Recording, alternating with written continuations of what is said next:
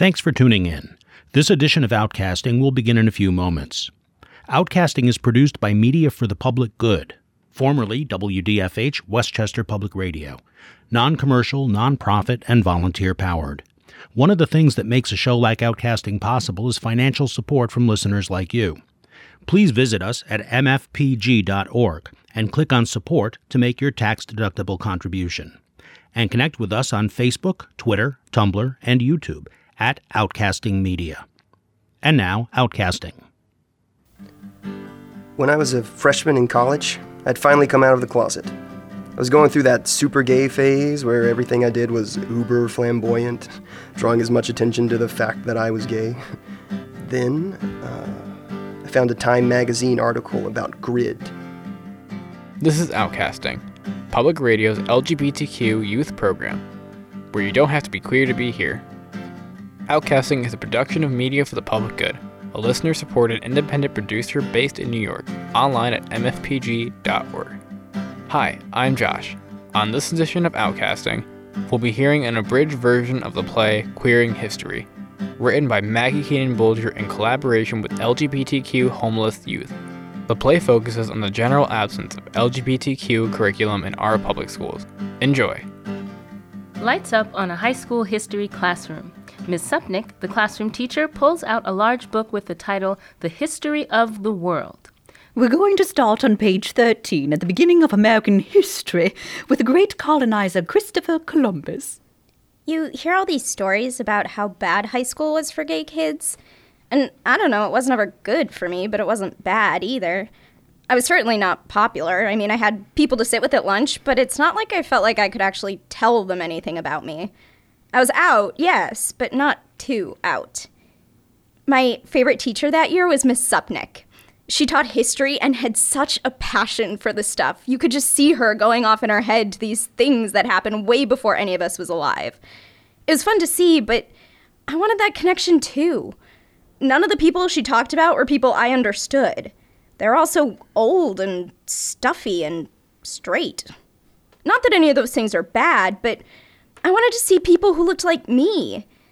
I mean, Miss Supnick always said that history was supposed to show you how you fit in with the rest of the world. But I don't know anything about where I came from. So how could I fit in? What was the point? Where was my history? How was I supposed to exist in the world if I didn't even know what being queer looked like? In 1519, the first pandemic struck Hispaniola because of the diseases brought over by the Europeans. Emma slams her history book closed and it emits a cloud of dust. Fairy dust. Emma coughs and tries to wave it away. As her vision clears, she sees a man, dressed fashionably but with fairy wings and a wand, entering from the back of the house. Excuse me, pardon me. Ooh, hello, sir. Emma is looking around frantically, trying to figure out why she seems to be the only one who sees this man in fairy wings coming towards her. I'm sorry, who are you? Oh, hello, Emma. I am Kinsey Scale, the fairy queen, and I'm here to queer your history. Okay, but how do you know my name? And where did you come from? I appreciate your right to be who you are, but if my friends see you, I'm gonna end up dead. Yes, Miss Emma, I know. But listen to me. As to who or what I am, this has taken years of refinement. Don't think I just hopped out of bed the way I am. I had to earn my fairy wings. Okay, but isn't that a little stereotypical? Girl, where I come from, there is no such thing. Where are you from? All in good time. But what matters here is you. I am not here to embarrass you. In fact, I'm here to make your life just a little bit easier. You're here to help me? With what? Being gay? Not exactly. But I think you'll like what I have in store. It all takes a little fairy dust and... Kinsey sprinkles the classroom with fairy dust. Now, many of the traditions and values of the Native Americans were wiped out with the Europeans. As the fairy dust hits her, Miss Supnick breaks out of her history-induced trance and begins to look around. Oh, my, such glitter. She sees Kinsey. Well, you don't look like a high schooler. Who are you? What are you doing here? Why are you in my history class? Let's just say I'm here to help.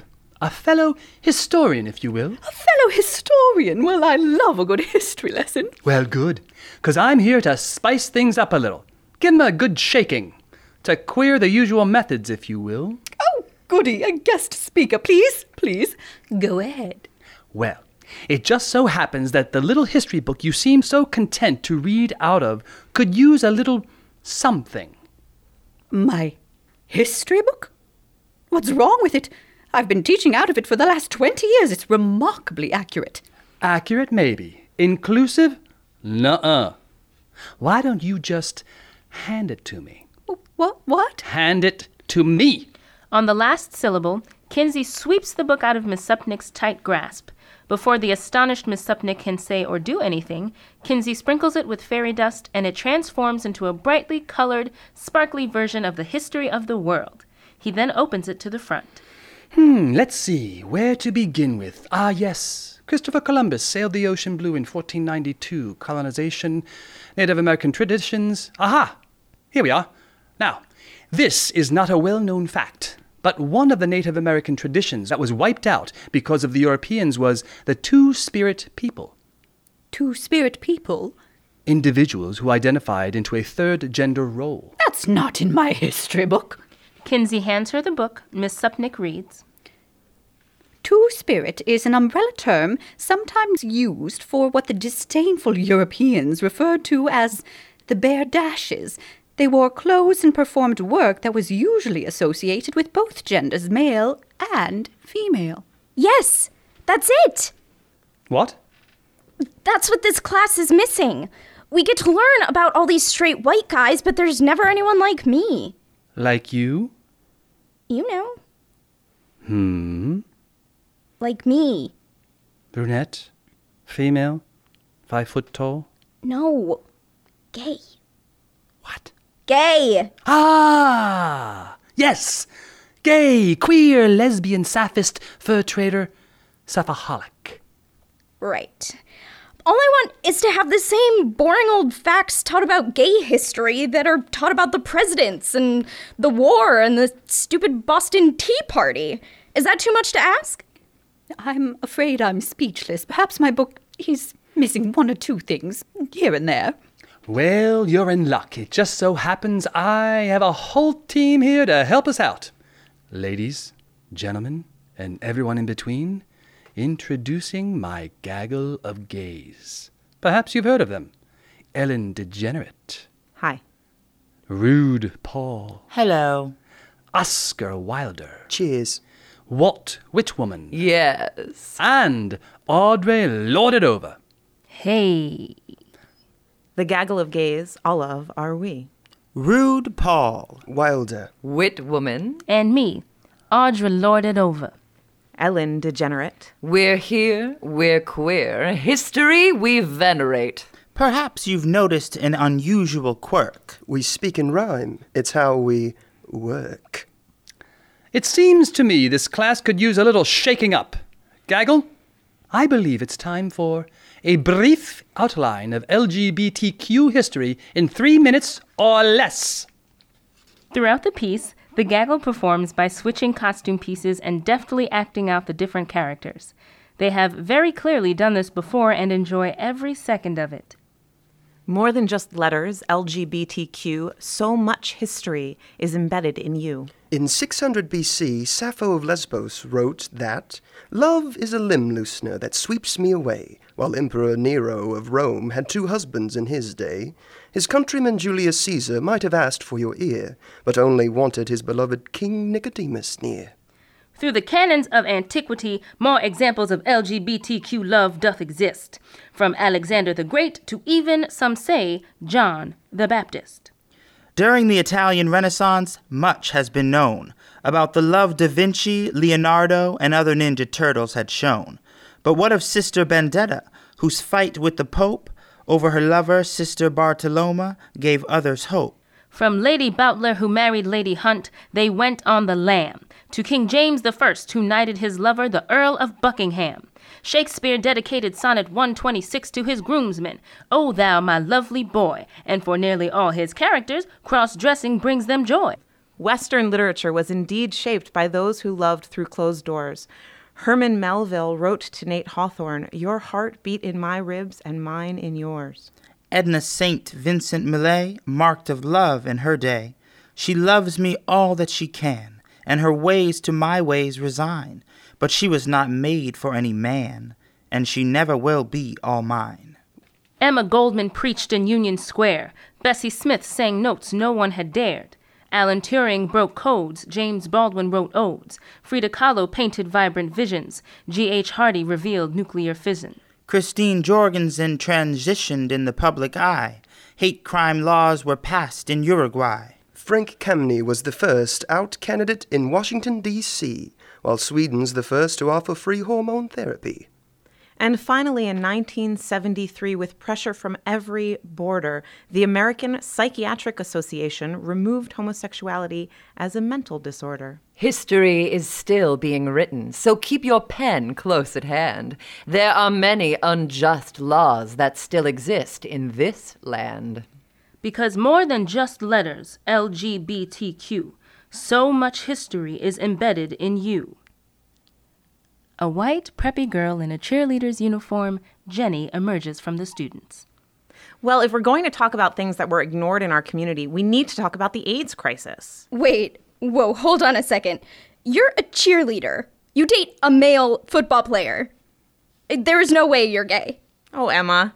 Yes, I'm closeted now, but 15 years from now, you and I will see each other across a crowded bar in San Francisco, our matching asymmetrical haircuts drawing the other in, and it will only be hours later that after a blissful session of things far too marvelous to be recounted in mixed company, that we realize we went to high school together. I make out with you? This is the best day of my life. This is the best day of your life so far. The real one is yet to come. That's right, Emma. You can't tell a book by its cover. Like I was saying, AIDS crisis? Another student, Brandon, steps out. The AIDS crisis? Yes. Our history can be funny and campy. There's a lot of that, but it's not always so simple. AIDS isn't just a gay thing, you know. I'm tired of it being so tied up to our community. Right. AIDS doesn't only affect gay people, but in the 80s, it hit our community the hardest. She's right, Brandon. Chapter 3, check it out. When I was a freshman in college, I'd finally come out of the closet. I was going through that super gay phase where everything I did was uber flamboyant, drawing as much attention to the fact that I was gay. I guess because I had hid it for so long, I wanted to make my coming out epic. And it worked for a while. I found people like me, people who were as excited to be out as I was, and within a couple of months, I started having sex with men for the first time. It was like this otherworldly experience. You know, I'd spent so long fake smiling and grunting through sex with girls that the realization I could actually enjoy sex, it was not just a relief, it was bliss.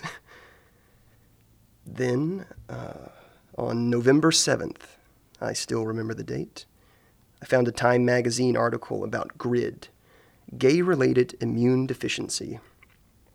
There had been rumblings about it among some of my friends, but I hadn't paid too much attention. I can remember being so excited to see something that was actually about gay people. Finally, we were being represented. But then I read the article. Turns out there was this disease that was killing us. People like me were getting deathly sick with an uncurable illness that was being totally ignored by Ronald freaking Reagan. There was this picture in the magazine of a Kaposi sarcoma lesion, and my mind immediately went to a new mole I had just gotten on my stomach. I mean, I freaked out. This mole, it meant I had AIDS. It meant I was sick and dying too. I thought if I could just get it out of me, if I could make it go away, then I could somehow escape this thing, this killer.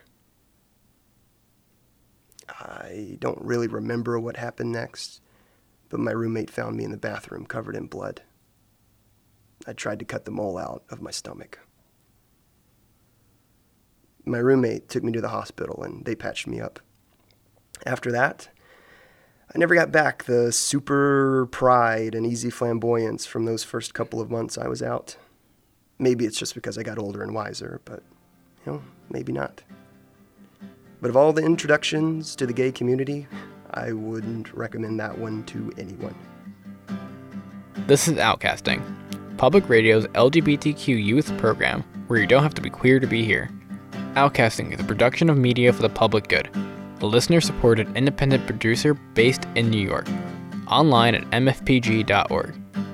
On this episode, we are listening to an abridged version of the play Queering History, written by Maggie Keenan Bolger in collaboration with LGBTQ homeless youth.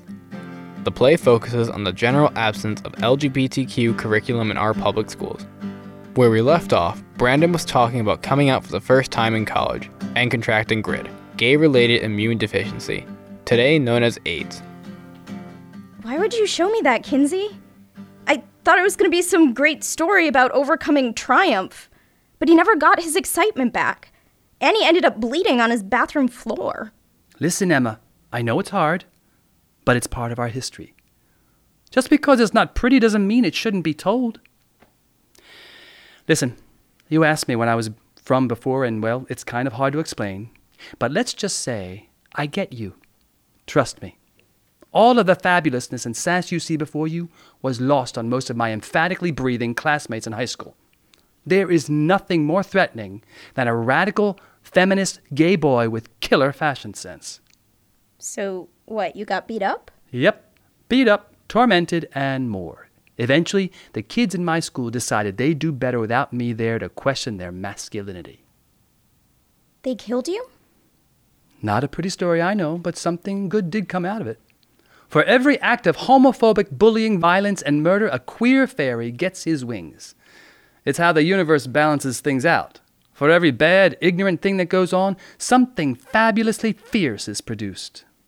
Is that why you are the way you are? Are you referring to my gait?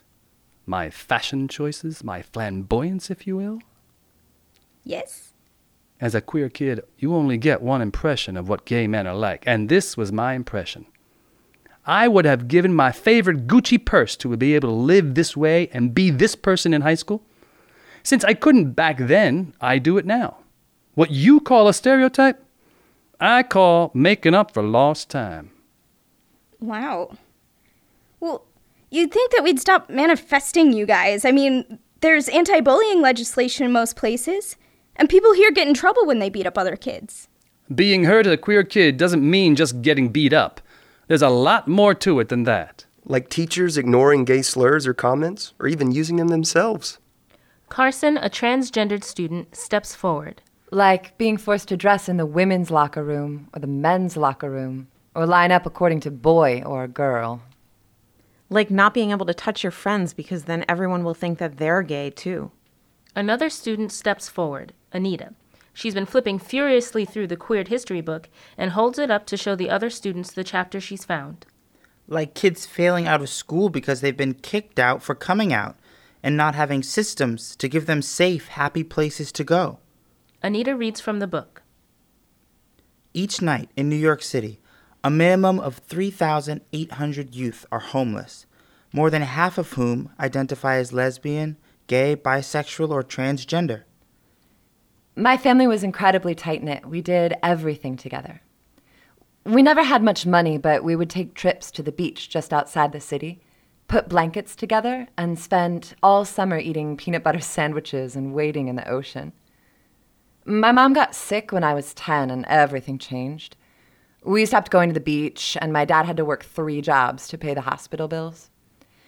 I was the one who took care of my sisters mostly, and they hated it.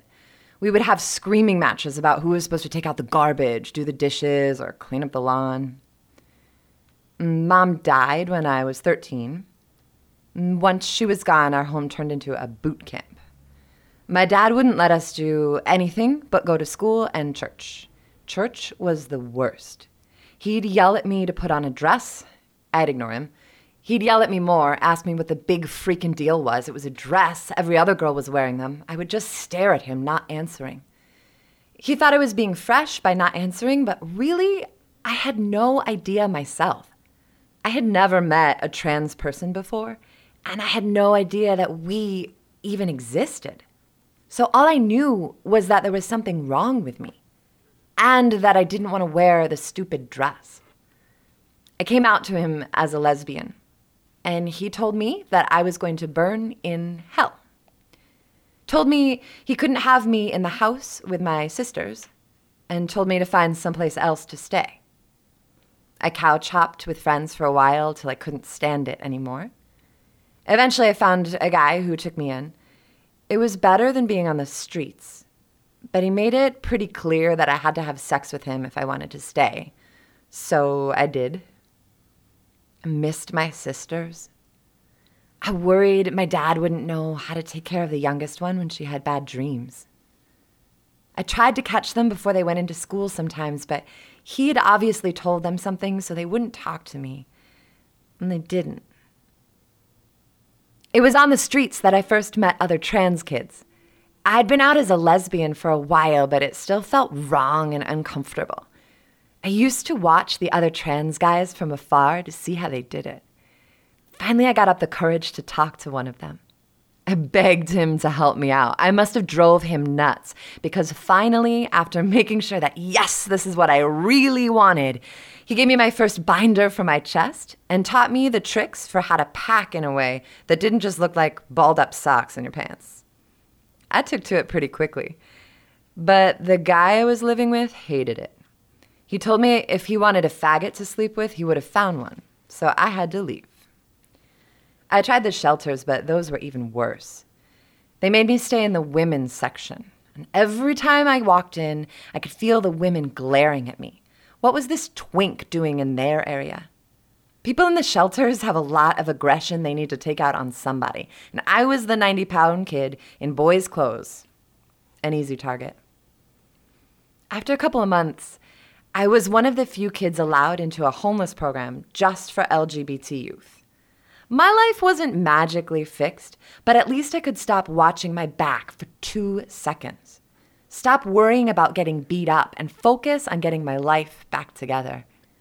That place saved me. No one expects us to amount to anything, really. But I managed to get out of the system. I've got a job now, a partner. And 2 weeks ago, I got a phone call. I didn't recognize the number, but I picked up anyway, and it was my sister. I could tell she was scared to talk to me, but I was so glad to hear her voice. I'm still really angry with her and my dad and everything, but just the fact that she called meant so much. I told her about my transition, and I still don't think she agrees with my lifestyle, but we're meeting for coffee tomorrow. I'm terrified and excited. LGBT youth homelessness isn't pretty, and it's not fun, but it's real. We're real. If our community could put as much effort into supporting us as they do in supporting gay marriage, maybe we could make some progress. Not saying marriage isn't important, but, it just seems secondary to finding a place to call home. Yes, this is all so true and important, but you're killing me with the dramatics. What about the joy of being LGBTQ? What about the fierceness in our community, the tenacity of our people? Yeah, why can't we just do the obvious thing and help each other out? We need to stop worrying about what other people think and just be who we are. I'm sorry. What was that last thing you just said? We need to stop worrying about what other people think and just be who we are? Ah, so simple a solution. So difficult in practice. Is that why you chose me? To show me how to be who I am? Partially, yes. And in some ways, it was just the luck of the draw. Not everyone is as lucky as you. Most LGBTQILMNOP kids go through their lives never realizing the people who came before them. If they are lucky enough to figure it out, they spend the rest of their lives wishing they'd known it earlier. Well, I'm afraid it's about that time. What time? Time for me to sashay away. What? But you just started. There's so much more to think about, to talk about. What about Hispanic gay rights? The firehouse? Proposition 8. You can't have a gay history lesson without talking about Proposition 8. Well, you can't expect me to cover everything gay under the sun in a mere half hour. But that's not fair. I want to know, and there's no one else who's going to tell me this stuff. Maybe not directly, but it's all around you. Oh, so you expect me to get through high school just looking at subtext? You can't just throw these things at me and then leave me hanging. Listen, I understand. It's hard now, but... What, it gets better? Yeah, that's what they all say. And that's nice for 10 years from now when it actually is better, but what about now? What am I supposed to do now? Emma, stop. You're stronger than you think, and your community is out there, I promise. You're not the only person sitting in high school class wishing for something more, something better. Just look around you. I'm here. Me too. We all are. We're not out yet, but we get it. And we look up to you. To me? Right now, in high school, you're already what I can only dream of becoming. You're changing people without even knowing it, just by being you. It's hard, we know, your peers. They may seem few. But stand on our shoulders. 'Cause our history, it's in you. And when things get really rough, remember, in 10 years, you're going to have a night neither of us will ever forget. And at that, I must go on. Oh, look! My bubble! It's here! Bubble? Like in The Wizard of Oz? You've got to be kidding me. I never kid. Just remember, our history is in you. Goodbye. Goodbye. Kinsey gets into his bubble, which, yes, does oddly resemble Glinda's in The Wizard of Oz. Lights change as Kinsey flies off stage, throwing fairy dust all over everything, returning it to its previous state. The only thing not affected, it seems, is Emma. Miss Supnick is nearing the end of her lesson for the day. So those are all of the things the Native American culture lost because of the arrival of Christopher Columbus. What about the two spirit people? The what? The two spirit people? They fulfilled mixed gender roles. At the mention of this, Carson, now pre-transition, perks up, as do the rest of the students in the class. Mixed gender roles? Yeah, you know. Emma looks around for Kinsey, hoping for help. Not seeing him, she looks pleadingly at the other queer students, only to see that they are hanging on to her every word. All except for Jenny, who looks uncomfortable, clearly wanting to cover up her own sexuality. Mixed gender roles? What is this, some dyke vendetta? Now hold on, Jenny. I don't care who it applies to. It's part of our history. And I believe the term you're looking for is lesbian, not dyke. Please go on, Emma. This sounds incredible. I can't believe it's not in my book. Lights slowly fade, with Emma explaining two spirit people to the class. Miss Supnick is thrilled to see someone else as excited about history as she is. Brandon, Carson, and Anita are listening intently, hanging onto Emma's every word. And in the corner, we see Jenny, in her cheerleader's outfit, slowly but surely falling in love.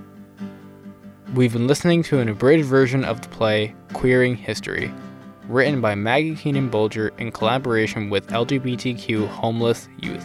The play focuses on the general absence of LGBTQ curriculum in our public schools. On the next edition of Outcasting, we'll be talking with Maggie about the play and about her work with LGBTQ youth in the New York City division of Green Chimneys, which works to create a safe space for LGBTQ youth who are in foster care or are homeless. Thanks to the actors who participated in this reading: Maggie Keenan Bolger, Rhea Cooper, Liz Parker, Tim Connell, Janelle Shalhoun, Nathan Gregory, Kristen Benjamin, and Sheo Bourne. That's it for this edition of Outcasting, Public Radio's LGBTQ youth program, where you don't have to be queer to be here. This program was produced by the Outcasting team, including youth participants Lester, Nicole, Sydney, Travis, and me, Josh. Our executive producer is Mark Sophis. Outcasting is a production of Media for the Public Good, a listener-supported independent producer based in New York. More information about Outcasting is available at mfpg.org. You'll find information about the show, listen links for all Outcasting episodes, and the podcast link. Connect with us on Twitter, Tumblr, Facebook, and YouTube at Outcasting Media. I'm Josh. Thank you for listening. Join us again next time. If you enjoyed this edition of Outcasting, please make a tax-deductible gift to Media for the Public Good. We can't do programs like this without your support. Visit mfpg.org and click on Support, and connect with us on Facebook, Twitter, Tumblr, and YouTube at Outcasting Media. Thanks.